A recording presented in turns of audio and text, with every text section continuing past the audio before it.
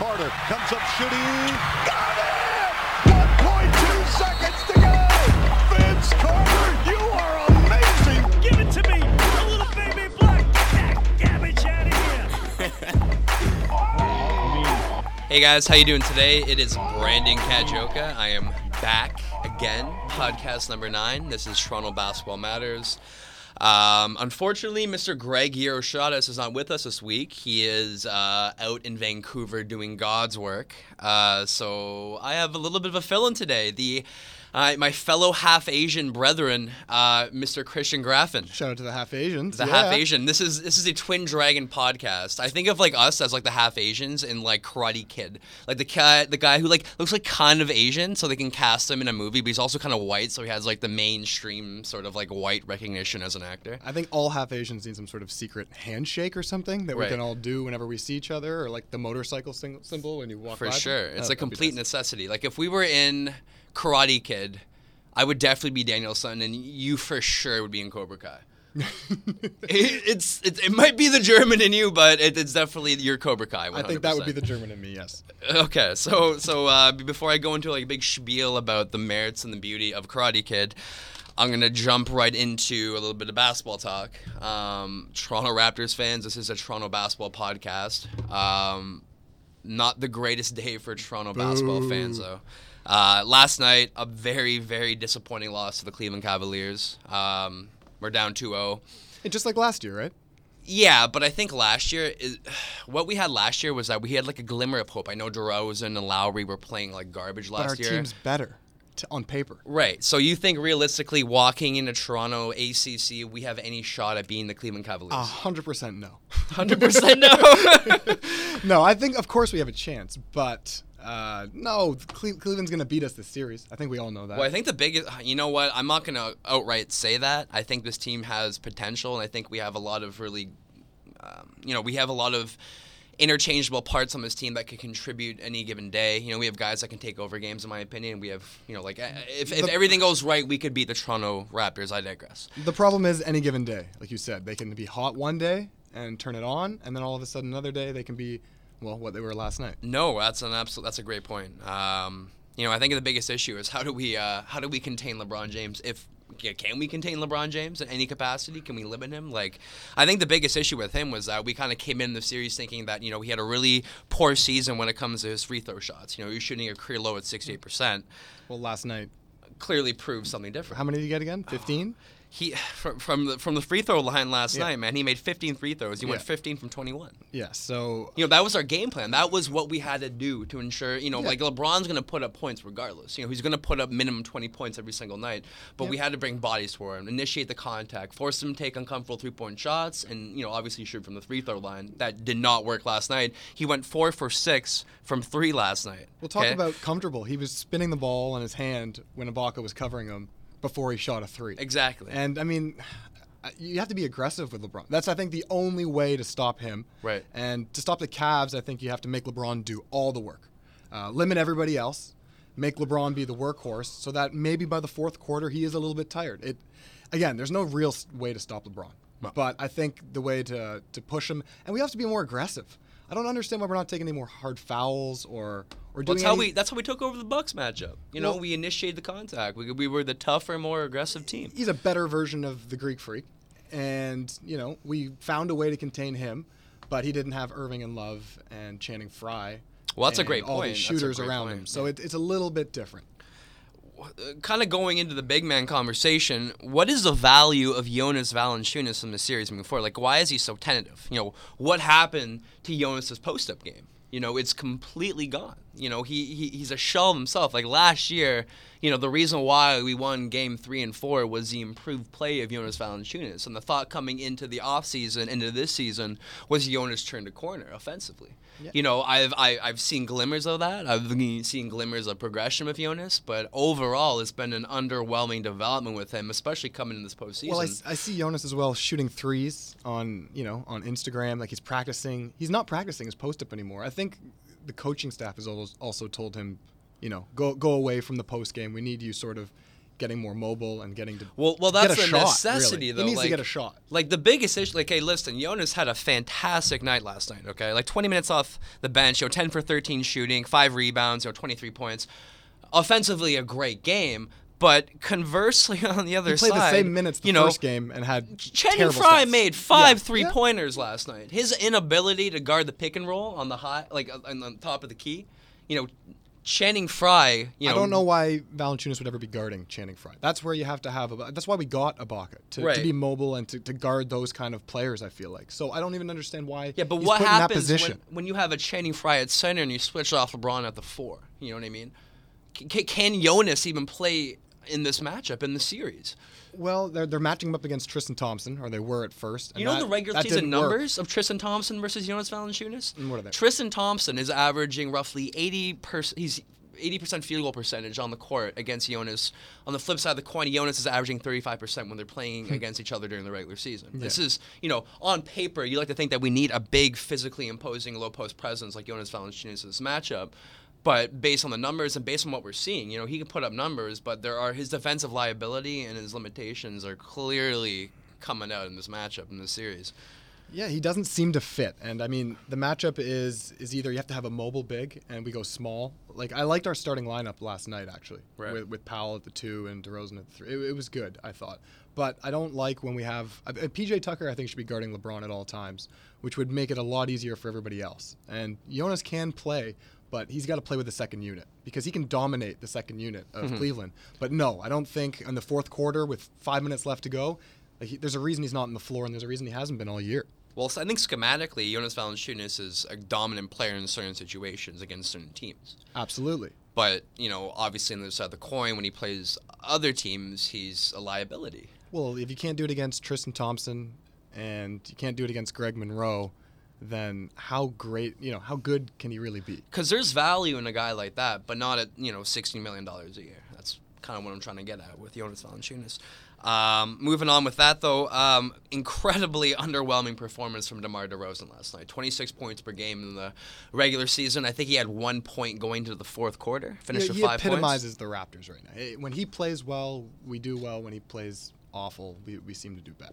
Yeah. So, I don't know. Last night seemed to be just not being able to get a shot. And as soon as they started guarding him right off the dribble, he couldn't hit it, and his free throws were terrible. I mean, pretty much every part of his game was pretty bad. Well, that was the issue there, free throws. He went to the line, 3 times last night? Well, he couldn't shoot. I mean, if Like if DeRozan can't shoot, that's pretty much his entire game. Right. Is taking, backing him up, pulling up for a 2. And if he can't get that mid-range shot or a free throw, then he's going to end up with games like that. No, that's a great point. I was kind of talking about this earlier today. Kyle Lowry and DeMar DeRozan are fantastic basketball players, and I am, as a Toronto Raptors fan, I'm very happy that we have, 2 well-respected stars in our organization. It's just they don't have that second gear. They don't have that LeBron James, when the games matter, when the game's more important, he has the ability to kind of flip a switch and become a dynamic, dominant player. I think from DeRozan and Lowry, what you see is what you get, basically. Yeah, well, it seems like they're not performing well in the playoffs. That seems to be the trend compared to the regular season. And of course, DeRozan has shown that. But I mean, last round, DeRozan played really well. Kyle Lowry for me has been the one that's been disappointing all around. Great game last night, though. Great game last night. I haven't seen him take over though, like he has, even in the first half of this year. That's a fantastic point. He hasn't done that in how long now? Right. It's been a long time. You start to think the injury is starting to linger, the one that was with his wrist. Something actually was wrong, and it seems to carry over. Right. But now he's injured. What are they going to do going forward with that's him a being fantastic injured? point. Even with his contract, kind of coming up this year, he's not going to take that $12 million option, obviously. So does DeLon start then, Corey or Joseph, he got 22 last night. We have to have a come to Jesus moment as an organization and figure out, are we going to give Kyle Lowry $30 million? Obviously his hometown Philadelphia 76ers seems like the most logical fit for him. Yep. For both parties involved, having a savvy veteran like Kyle Lowry, playing and facilitating the offense on a youthful team like the 76ers, or conversely, continuing the trend of what we have right now, continuing our performance. Do you think there's another level? Can we get to another level with the current roster we have? Kyle Lowry, DeRozan, Valanciunas, and Cast. Well, I mean, we'd have to get some shooters. It'd be the only way. Right. If we're gonna go, and of course, there's two ways of looking at it. You can keep going with the current core, or sort of start to break it down. But I say, obviously, we have a good team. But LeBron being in Cleveland with Love and with Irving, it's like Golden State in the West. Yeah, look at San Antonio. Look at Houston. These teams are great. Right. They would win championships, but it just happens to be that there's a team that is almost unbeatable. Well, that's the boogeyman in the room for a lot of teams in general. You know what I mean? Well, Washington and Boston are both in the same boat as well. Washington, Boston, even in the Western Conference. You got San Antonio. You got Houston as well. Los Angeles Clippers. You have a great team. You have a team that can compete and finish in the top half of the Eastern Conference and Western Conference respectively. But are you going to beat the Golden State Warriors? Are you going to beat the Cleveland Cavaliers? And that's the issue with the NBA. We can put together and we can assemble a fantastic roster, but are we fooling ourselves to thinking that we are ever going to be able to compete with Cleveland or Golden State? Well, I think a lot of people thought that after the trade with Ibaka, with Tucker. After the deadline, there were a lot of people in Toronto who probably thought, you know what, this is the kind of team it takes to beat Cleveland. Right. But we see now, after 2 games, nothing seems to have changed. So, I mean, Ibaka's not who we thought he was either. We thought he'd be much more of a rim protector as opposed to sort of a stretch 4.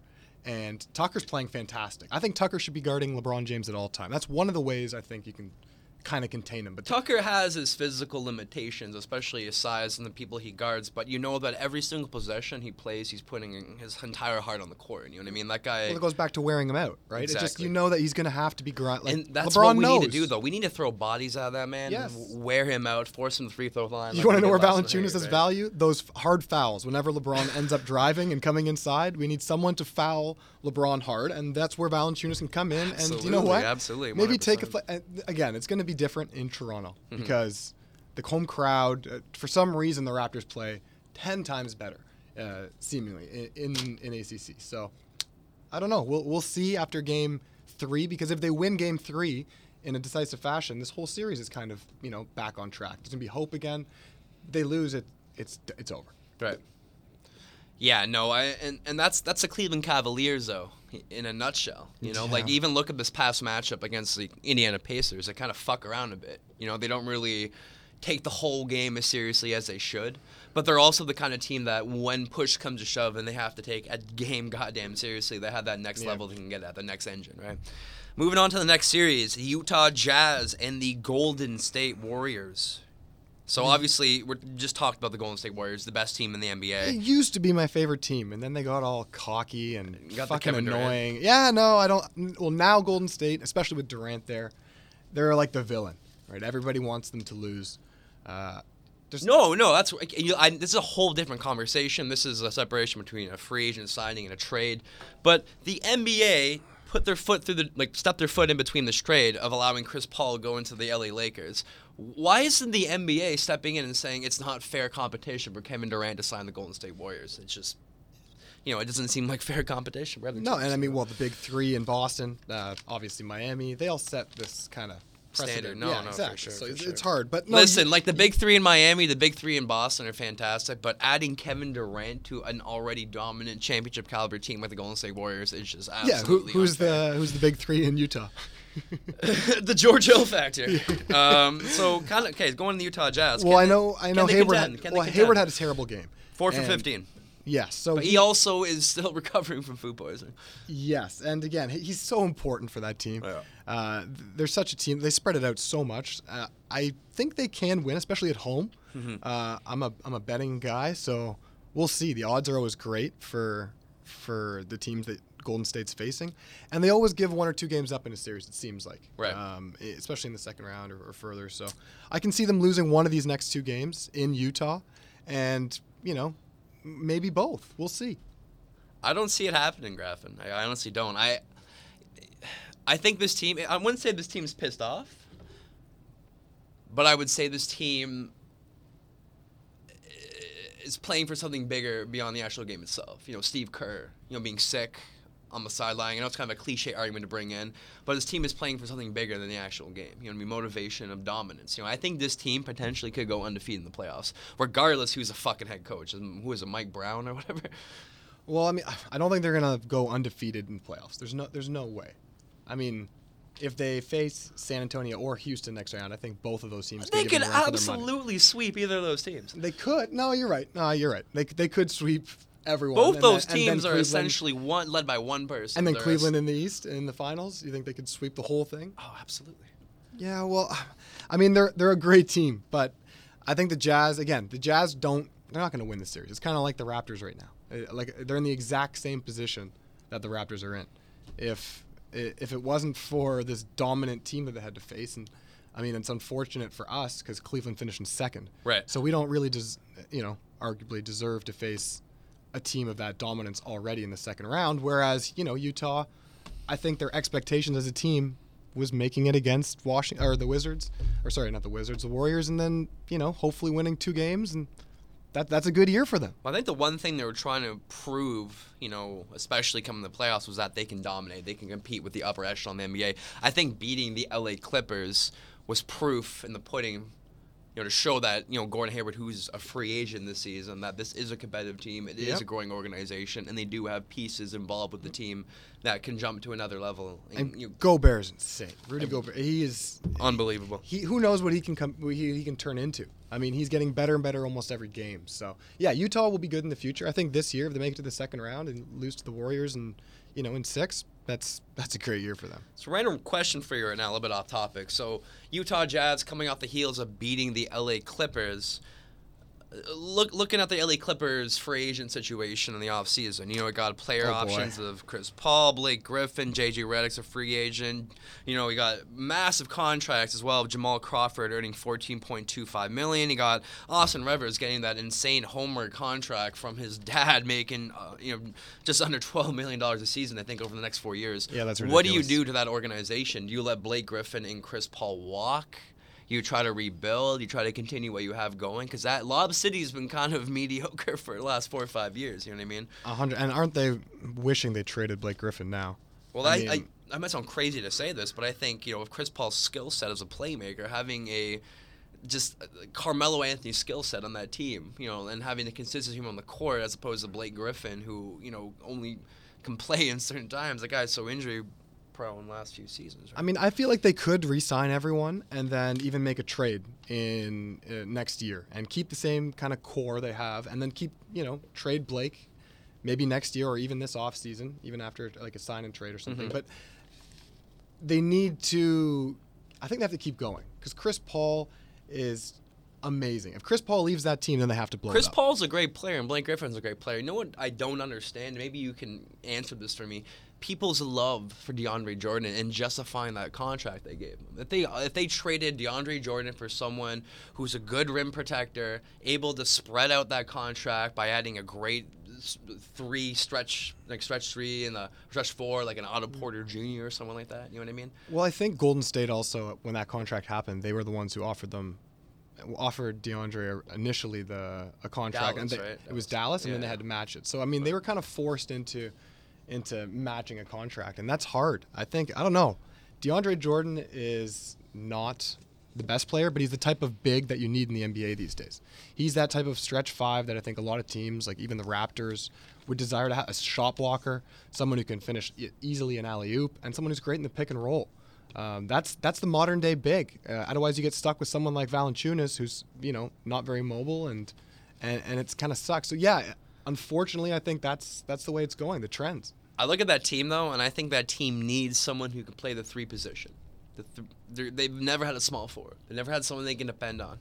The shooting has always been the issue with the Clippers. Space on the floor has always been the issue with that organization. Hence why I would always support a Blake Griffin trade for Carmelo Anthony. Having Yes. Chris Paul's ability to play in a spread offense, distributing the ball like that, and having DeAndre Jordan in that situation in low post would be a fantastic opportunity for Chris Paul to really show what he can do as a point guard. But realistically, and this is my hope to God, that he opts out of his contract and signs with the San Antonio Spurs. I love the idea of a Chris Paul, Kawhi Leonard, Greg Popovich tridom or whatever the fuck that is. Well, that certainly would compete with Golden State. Yeah, I mean, but then it would be a 2-team or 3-team league, and it would piss people off even more because all the superstars are all going to one team. I don't know. I like it. As a Raptors fan, I'd be pissed. Of so course. Going into the San Antonio Spurs, Massive blow, massive loss. Tony Parker out for the playoffs. What can San Antonio compete? Tony Parker having a fantastic playoff performance. I think he averaged about 10 points per game in the regular season. He's notched it up to 16. Shooting .526 from the field, .579 3-point percentage, and perfect from the free throw line, 14 for 14. He's so underrated on that team, I find. He's quiet because he's not what he used to be, but it's going to be a big blow, and Patty Mills is going to be the one who has to step up. And I don't know. It might be similar to Game 1 going forward, where Houston just sort of keeps dominating and keeps scoring because Parker's the one who facilitates the ball the entire time. So it's a spark offensively, though. That was the biggest issue. Those of the 14 San Antonio points Spurs, are huge. Though. They're a defensive team, so they scored 90, 95 points a game. They need those 14 points are massive for them. The whole issue with the Spurs, this playoffs, in my opinion, is secondary scoring. Kawhi can only do so much. The team is composed of guys who were great maybe 3-4 years ago. And LaMarcus Aldridge, who's playing like what happened to complete LaMarcus? doo-doo. What happened to him? It's brutal to watch him play. I mean, LaMarcus Aldridge is one of those players that would benefit so greatly if Chris Paul, like you said, were to go there. He would kind of go back to what he was when he was with Lillard and, had a great point guard. Right. No, LaMarcus Aldridge's play is a complete befuffle for me. It's so goddamn confusing. I don't understand where the guy is regressed. And Gasol's literally old. getting worse game by game. So that series can go any direction. Right. But I think... But there's no secondary scorer for the Spurs. That's what I'm trying to get at. Tony Parker out, beyond Kawhi Leonard, who is consistently going to show up every single night and put up 15 points for that team, because I can't name a single guy on the Spurs. No, I mean, they're going to have to just rely on Kawhi as much as possible, I think, and make sure that their bigs get way more points. I mean, LaMarcus Aldridge eventually has to step up, like we just said. No, he's absolutely. going to be the one that he can shoot. I mean, he's going to be the one who has to come in, and I mean, Popovich is the smartest coach. He'll figure out some sort of a way and some sort of a scheme. But before this series started, I would have bet on the Spurs, and now with Parker out, I probably would be betting on Houston to win the series. I'm going Houston 100%. I can't see them losing another game in the series. The different offensive options they have on that team. They have so many guys offensively who can create and distribute and create their own shots. The prospect of Lou Golden Williams, State Eric Gordon. and Houston, a Golden State and Houston matchup would be. It'd be like 140 to 130 every game. It'd be a very interesting matchup. It would be great. So that'd be one I'd want to see. I mean, I don't know. I don't think it'll be a blowout going forward for Houston, but I think they'll win the series eventually. Great point. Moving on, Boston and Washington. Boston up 2-0 right now. Isaiah Thomas, 18 for 33, 54 points. The 14 highest total in one playoff game. I think the first was MJ was 63, Elgin Baylor 61, Barkley and MJ I think tied for 56. Anyways, what I'm trying to get at is Isaiah Thomas, what is his value in free agency? Is he deserving a max contract? Should the Boston Celtics throw him a 5-year max contract? The guy will be running into 34 on his last year of his contract, earning upwards of $30 million. They might potentially get the number one overall pick this year, Graffman. What would you go into do in the offseason if you were the number one pick is the one reason why it's so hard. Yeah. It's so hard. I mean, we're going to get to a top 10 later, but yeah, I mean, spoiler alert, but Markelle Fultz is an unbelievable talent, and to have someone like that ready and to get this first round pick from the Nets, I think maybe try to give him as much money as possible for like a 2 or 3 year contract, but I don't know if Isaiah's going to want to do that. So it's going to be hard. It'll be very interesting to see what they do. No, that's... I'll be completely honest with you. Like, we had this conversation before the podcast, but, Boston also has to have a come-to-Jesus moment and realize that they're not going to compete with Cleveland anytime soon with the current roster they have. Maybe Isaiah Thomas with Markelle Fultz or whoever they draft in the first round could potentially compete with them at some point down the road. But this team needs to start from scratch and rebuild.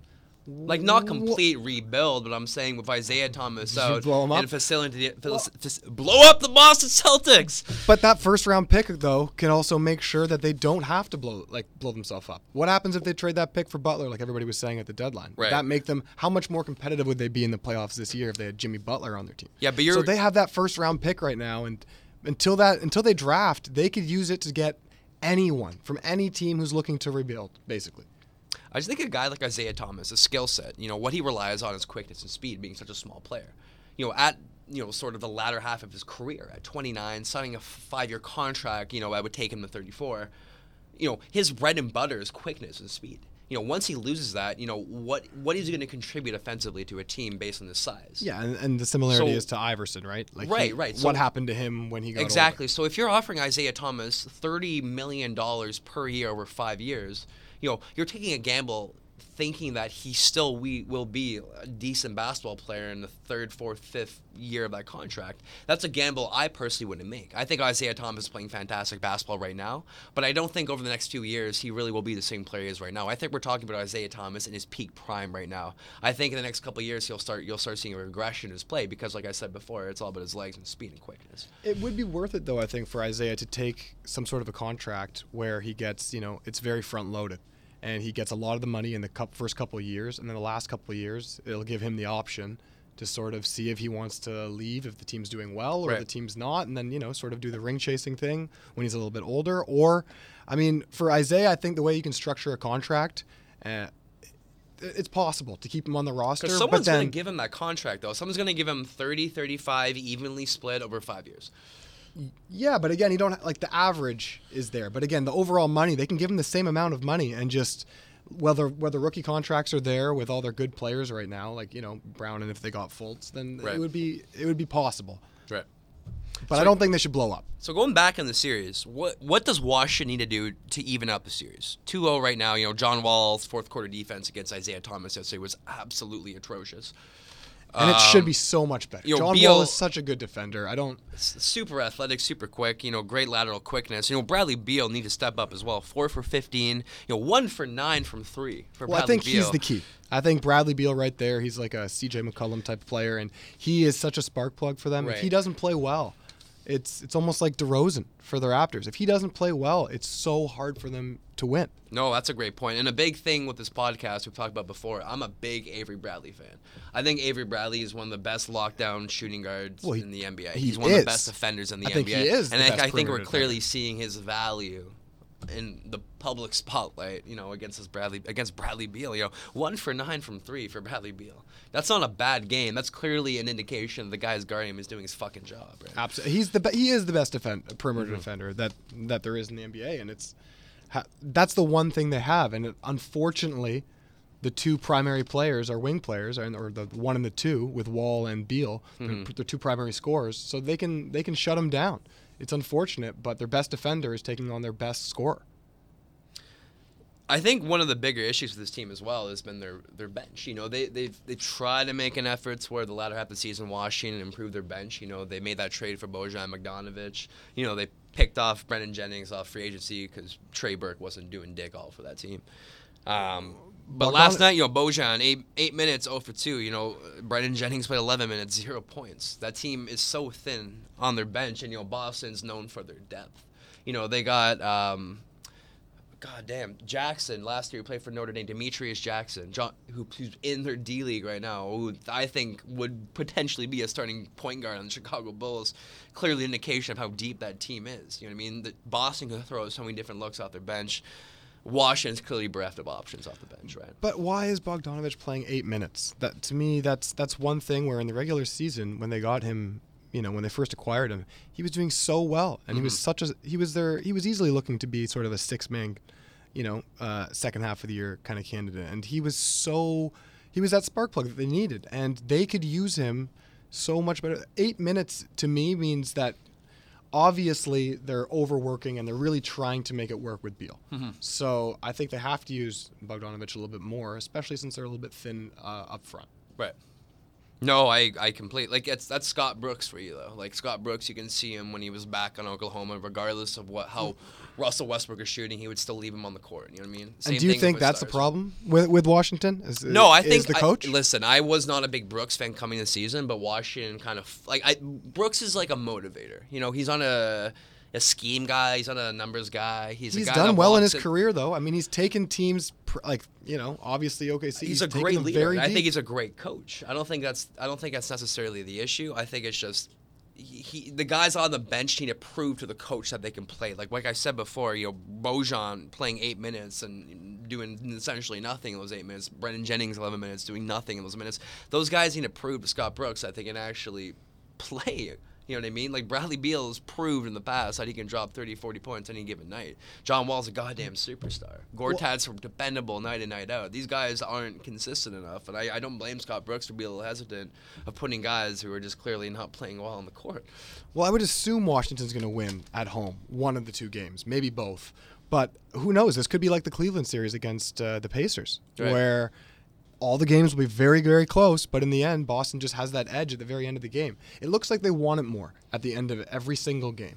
Even when they're down, there's always a belief they can come back. Mm-hmm. Whereas when Washington's up, it looks like they're just trying barely to hold on. So, I don't know. The team in the fourth quarter of Washington is so... I think Washington's one of the more talented teams. Probably more talented maybe than Boston in their starting five. But the heart, and I mean, Isaiah Thomas is right now playing so well, and he's playing with a purpose, like we were talking about earlier. Mm-hmm. There's someone who's playing, for a reason, and right now there's no real way to stop that. Right.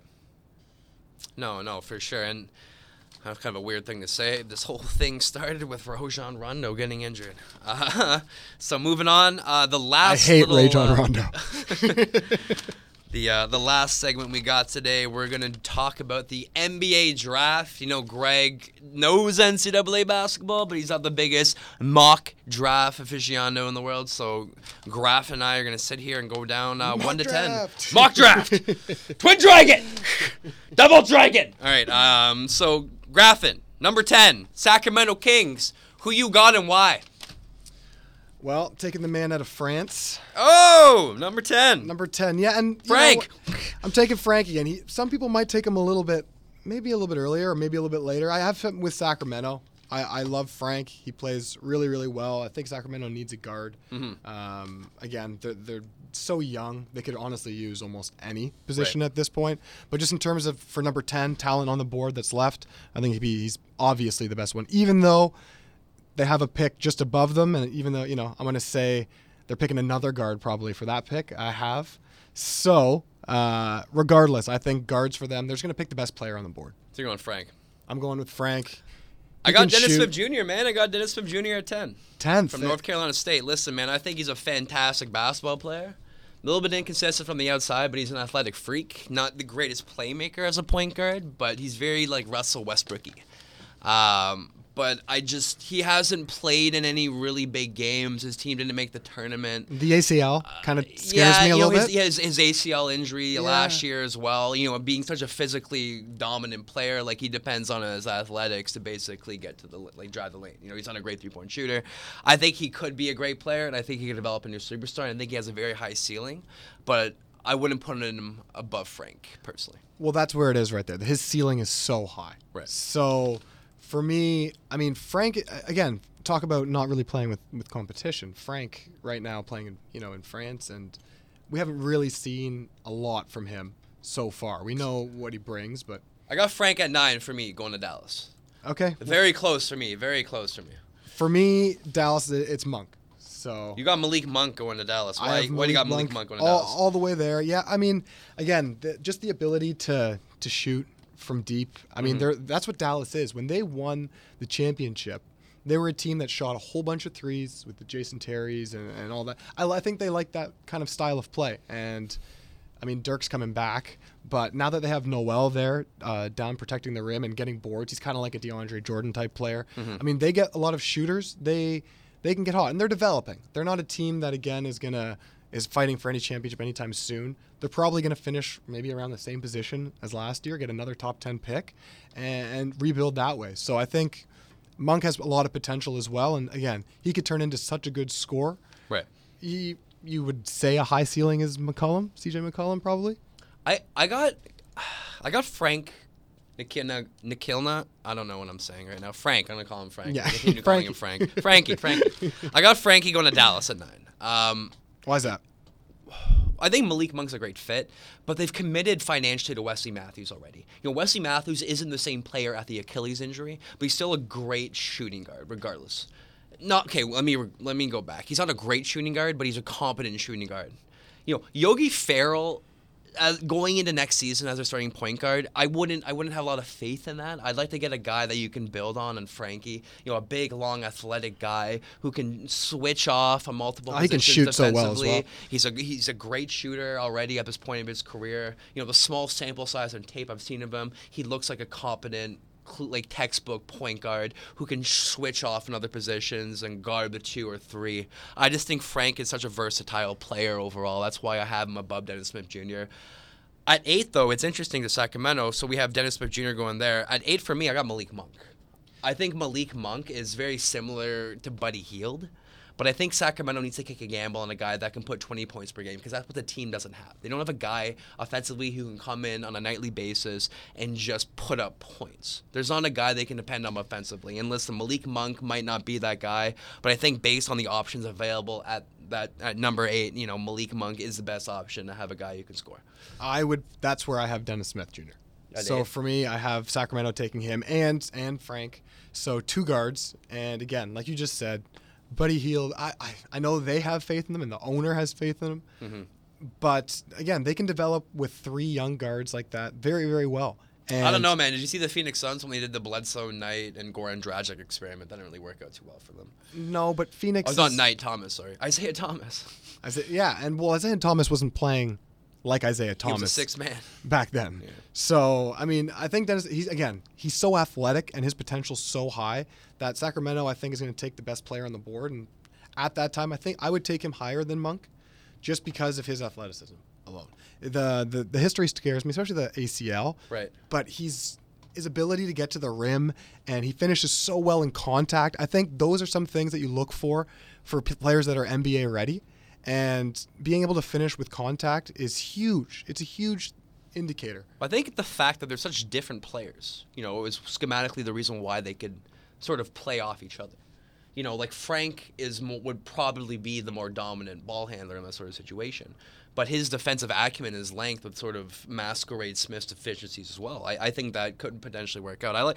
They all make sense realistically. This is all speculation, but I do like that matchup with Sacramento. So who do you have New York taking then? I got De'Ron Fox going to New York Knicks. And listen, I'm the number one guy to say that, De'Ron Fox absolutely dominated Lonzo Ball. So I also have De'Ron Fox going to New York. Right, right. But just taking all the external tangibles and discussion and speculation of the draft, and De'Ron Fox's ability to create his own shot and shoot in general is probably the main reason why I think he should be behind Lonzo Ball. Listen, De'Ron Fox can develop a jumper, but right now, the way it looks, he's not going to be a competent three-point shooter, and that is what you kind of want out of a point guard in the NBA. But his speed, it's very John Wall sort of situation coming out of college. Same sort of university, same situation at Kentucky of John Calipari. Look, the Knicks need a point guard. I think De'Ron Fox athletically could evolve into a John Wall-esque type of player. And I think for what's left on the board at that position, that's the perfect position for them sort of to draft. Because, again, the way I have it is a couple forwards going right before him. But he fits the bill perfectly in New York. They screwed up with Derrick Rose. That experiment obviously didn't really work very well. Like Derrick Rose at the start of the season is calling this team a super fucking team, a super team. We got a super team. We got Carmelo Anthony and Joakim Noah. The team needs to start from scratch, and I think De'Ron Fox is someone that can, is a great starting piece to pair with Kristaps Porzingis. Like a great playmaking point guard to play with Kristaps. There's other massive holes on that team, but that's a great way to start rebuilding that franchise. Well, he pushes the pace, and I think. Again, playing with Kristaps would be great because he needs a great point guard to sort of do well. But I think he has a competitiveness in him. Like you saw it when he faced Lonzo Ball and they sort of faced off, and he torched him. He destroyed Lonzo Ball in the Sweet 16. So I don't know. I think he has that little bit of an edge to him where if he's seen as an underdog, he always wants to sort of come back and prove himself. And he plays a little bit like Derrick Rose kind of when he did, like in his prime. I feel like he's a slasher. He really pushes the pace a lot. It'll be interesting to see how he plays in that sort of triangle offense, though. That's the only thing I don't know if he's really. Well, he's a great ball distributor. He's a great passer. It's like I think he'd be a great. I think it's like Rajon Rondo would be great in the triangle. I think De'Ron Fox would be great in the triangle. Moving on, we got Graffin. Who you got number 6? Timberwolves. I got Lauri Markkanen. As do I. You do as well. Good, sir, Okay. I do. I think we're probably gonna have the same. Well, he fits Minnesota so well. Right. Right. I mean, I think that's the main thing. They have Chris Dunn already, so taking people like Fox or Smith or Frank, A little bit even. redundant. Yeah, exactly. So it doesn't really make sense for them, I think. But he's great. He's again. This would be sort of the first big man that we're talking about, so it's a little bit different. And I only really have three big men in the top 10. So what he brings is huge. I think he's a good shooter, and because of that alone, he makes him ready for the NBA in this kind of modern age. I like my only issue with Lauri Markkanen on the Minnesota Timberwolves is he's kind of a liability defensively. But I like schematically that's putting Minnesota. Yeah, but Minnesota putting Towns with Gorgie Deng for the majority of the game, bringing Markkanen off the second unit, and putting Markkanen in the crunch time in the fourth quarter. That's a great offensive unit to put out there. And the interchangeability of putting Deng as a predominantly defensive option at the 4 and bringing Markkanen off the bench as kind of like the offensive focal point. Well, that's exactly how I would use him, as sort of that offensive 6. Yeah. So the 6 man. So that way you can put in some defense with Deng at the end of the game. But if you're down, you can obviously go this way. So I think he'd be a fit. Minnesota's such an offensive team. But it's weird because they have such a defensive coach. Well, that's my justification for not taking Malik Monk, because his skill set's very similar. He's not as athletic as Levine, but some sort of player, a pure offensive 3-point shooting option. I think Lauri Markkanen schematically would make the most sense for the Timberwolves. And I guess Orlando, I got Jonathan Isaac. Orlando needs so much help. I got Jonathan Isaac, general. everything. I have Tatum. Yes, Tatum. I have Jason Tatum going there. So. Isaac, I have going. Oh, we'll see. We'll see. But anyways, I have Jason Tatum going from Duke. And again, Orlando needs so much help. They're so much different than the Timberwolves. Right. But they could use improvement. It seems like. Well, I was torn between these two guys, Tatum and Isaac. And Isaac, both small forward. But I think Tatum's proved already with Duke that he's a competent offensive option. He's already established his skill set. He's already shown what he's capable of doing at a professional level. He looks like a professional basketball player and playing for a pro-level offense, or pro-style offense rather, with Duke. I think taking Isaac is a great basketball player, and I think what he has going is his length, his potential, his size, all that shit involved with him physically, the potential he has as a player. It's a great option, but I just think Jason Tatum is a readily sort of he's already a pre-established product is what I'm trying to get at. Yeah, well, he's long, and just having a nice big wing player would be great. And you kind of think of him working with Aaron Gordon at the 4 and Terrence Ross at the 2, and then developing through that. I mean, if they were to get a point guard, I mean, the team needs help, and they're going to develop for the next, I say, 2 years, probably. But yeah, I'd say also he's probably the best guy on the board at the time. I got Tatum going a little bit higher, but the reason I picked Jonathan Isaac, and he may have dropped, I guess, a bit, but I think he has such a high ceiling, but such a low floor. You know what I mean? Like, he could be a complete shit basketball player. He could come in the league and just never develop the player we idealize. But I think Jonathan Isaac has a skill set to be a dominant MVP caliber basketball player as well. And that's what Orlando needs to do. They've been drafting for how many years now? I think at one point they had 3 top 5 draft picks, and Mario Hezonja, Gordon, and Victor Oladipo. 3 years in a row where they had a top 5 draft pick, and they couldn't draft a superstar. This is a time in the draft where they need to gamble on a guy who could potentially be that guy, the face of the organization type. The last guy they had who was like a legit superstar was Dwight Howard. After that, it's been nameless faces. Like, they really haven't been able to develop any of their players. I just think exactly for the point you said, though, they can't take that chance. Like, what if they take that chance and Isaac, like you said, yeah, exactly, like you said, doesn't really pan out that well, and then his ceiling isn't as high as they thought it would be, and then all of a sudden it's seen as another bust. I mean, they can't take that risk. They kind of have to go conservative, I find. I think in comparison to their last draft picks, though, I think Aaron Gordon, you know what I mean, was a athletic freak. They were banking off athleticism. I think with Mir Hezonja was, his mental disposition, his demeanor, his 3-point shot.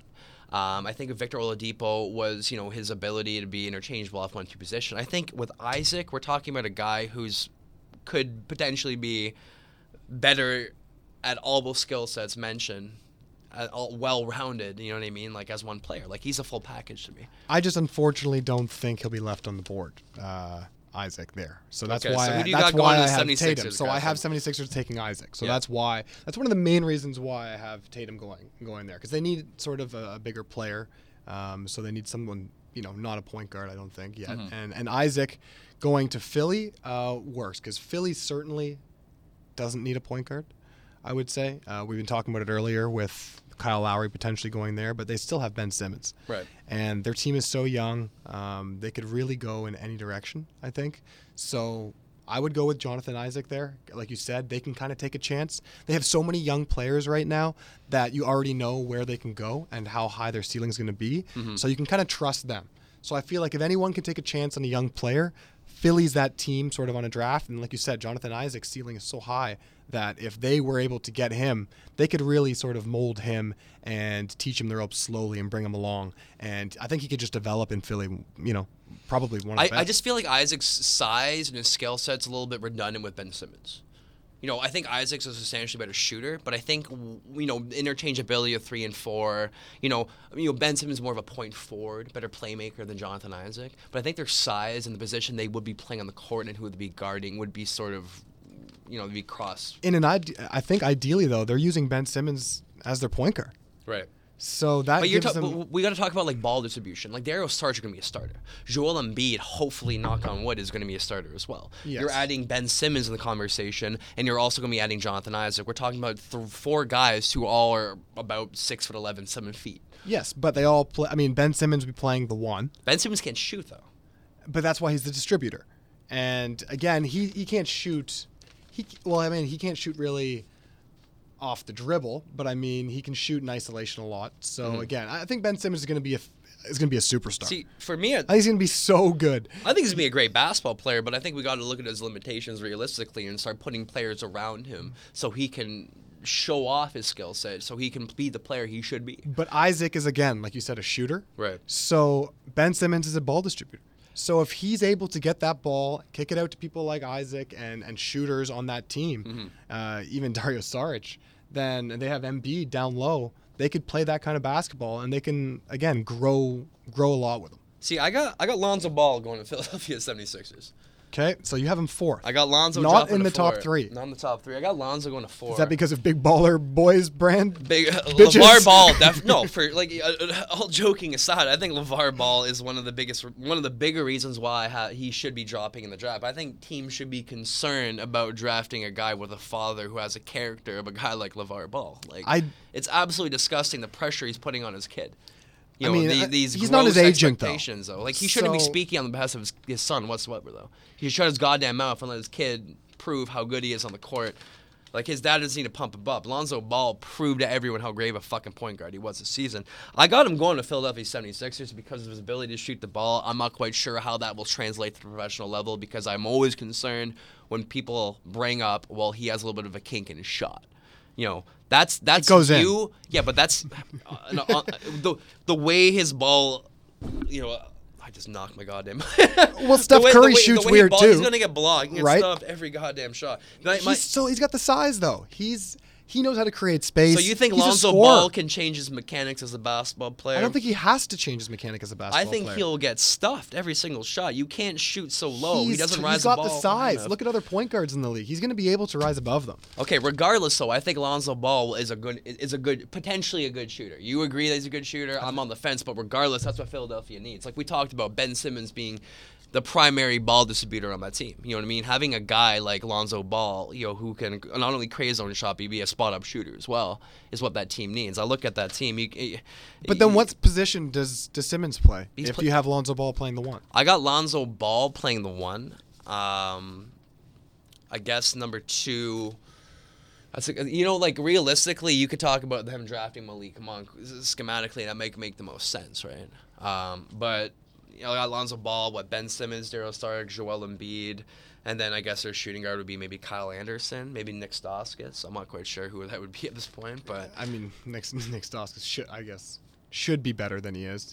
He was Klay Thompson, right? He was supposed to be, according to the Kings GM. Heartbreaking, man. Heartbreaking. So, Graffin, you got a 3, buddy. Okay, well, that's where I have Ball. Okay. So Ball is in my top 3, not number 2 for me.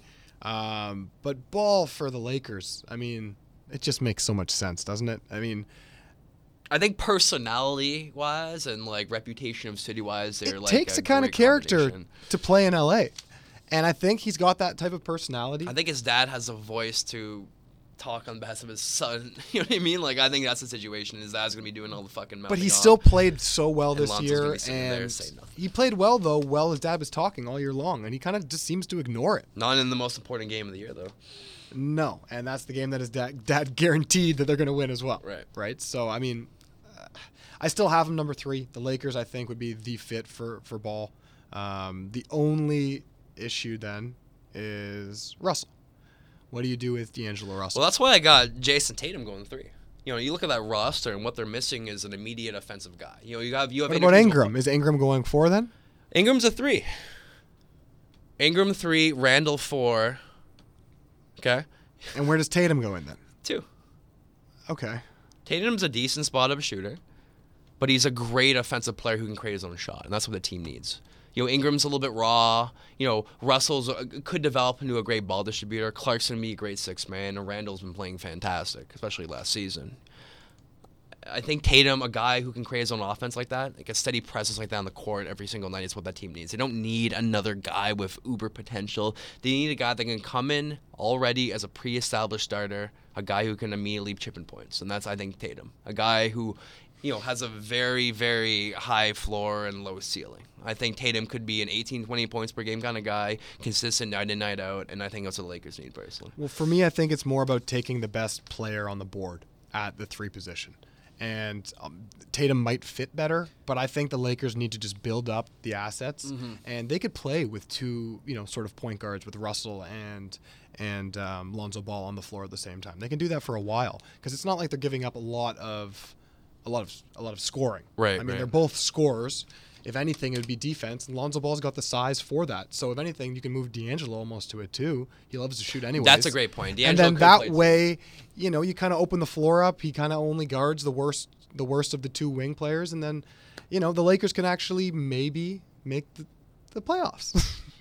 Dare I say it? I just think LeVar Ball has talked his son out of a top 3 position. That's what with the LA. Well, you'll never see what happens. I just, it seems like it's just an icky fit. You know what I mean? He's a great player. He's so talented. His ceiling is what? Who do you think he would compare to his highest ceiling for Lonzo Ball would be? Steph Curry. Really? So, I mean, that's what his dad said. So it looks like you're buying the hype. I'm eating it up.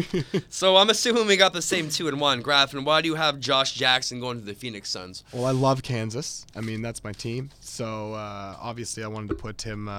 Go Jayhawks. Yeah, but no, I have Josh Jackson above Lonzo Ball, which I guess that's kind of the debate, right? Everyone right now is talking about in the top 3 who's going to be there, I guess, and it's going to be either Josh Jackson. So Josh Jackson played really well in the tournament.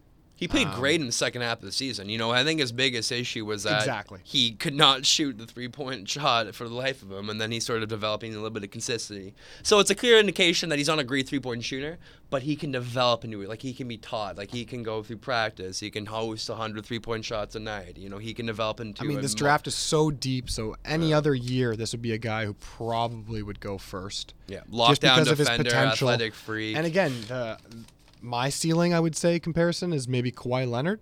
And maybe even like a Jimmy Butler is probably like around what he might end up. I think Jimmy Butler is a more fair comparison, but you know, again, I think he has to develop the shot a little bit more. But he's such a good defender, and he's athletic as could be. He loves to dunk. I don't know. Josh Jackson for me is, again, instead of Markelle Fultz, of course, he has the highest ceiling, I think, in this draft. And Markelle Fultz going number 1 to the Boston Celtics. Why do you get Markelle Fultz going number 1, Graffin? He is obviously the best player in this draft. He just has I don't think there's a weakness to his game. Can you name one? Well, you got a lot of media members. You know, I'm going to name Bill Simmons, for example, who are stating that as a Boston Celtics fan, if they do get the number 1 overall pick, He's taking Lonzo Ball over Markelle Fultz. Why is he wrong? What makes Markelle Fultz a better basketball player than Lonzo Ball coming in this draft? If you're Danny Ainge, what is your reasoning as to why you're not picking Lonzo Ball? Well, I saw the game where they faced each other, and this year when it was UCLA and Washington State. And Markelle Fultz, I mean, he didn't have as much of a team around him, obviously, but just the way that they play, Markelle Fultz, the way he drives to the rim, he can do everything. He can distribute it, but again, he's just explosive as could be. I think his ceiling is almost like a mix of like a Harden and like a Westbrook. He plays so well that I don't know. For me, on Boston, he has enough potential to push someone like Isaiah Thomas out. Like, that's how good he is. And Isaiah Thomas is playing so well right now that they potentially could keep their pick and move Isaiah. Well, it's a combination of his potential and he's a proven commodity already. You know, he's the type of guy that can come into the NBA and, like I said about Jason Tatum, immediately contribute to the team's offense and defense as well. Like, he's got length, he's got size, he can guard multiple positions. Do you think he's similar to Kyrie Irving? I think he's more of a James Harden type. I see more James Harden. Okay. I see more of an attacker offensively. I think he's a better scorer. I think he could be a better scorer than Kyrie Irving. I think he has more size. I think he's more broad of shoulder. I think he can grow into his frame a little bit more. I think he's bigger than James Harden in college.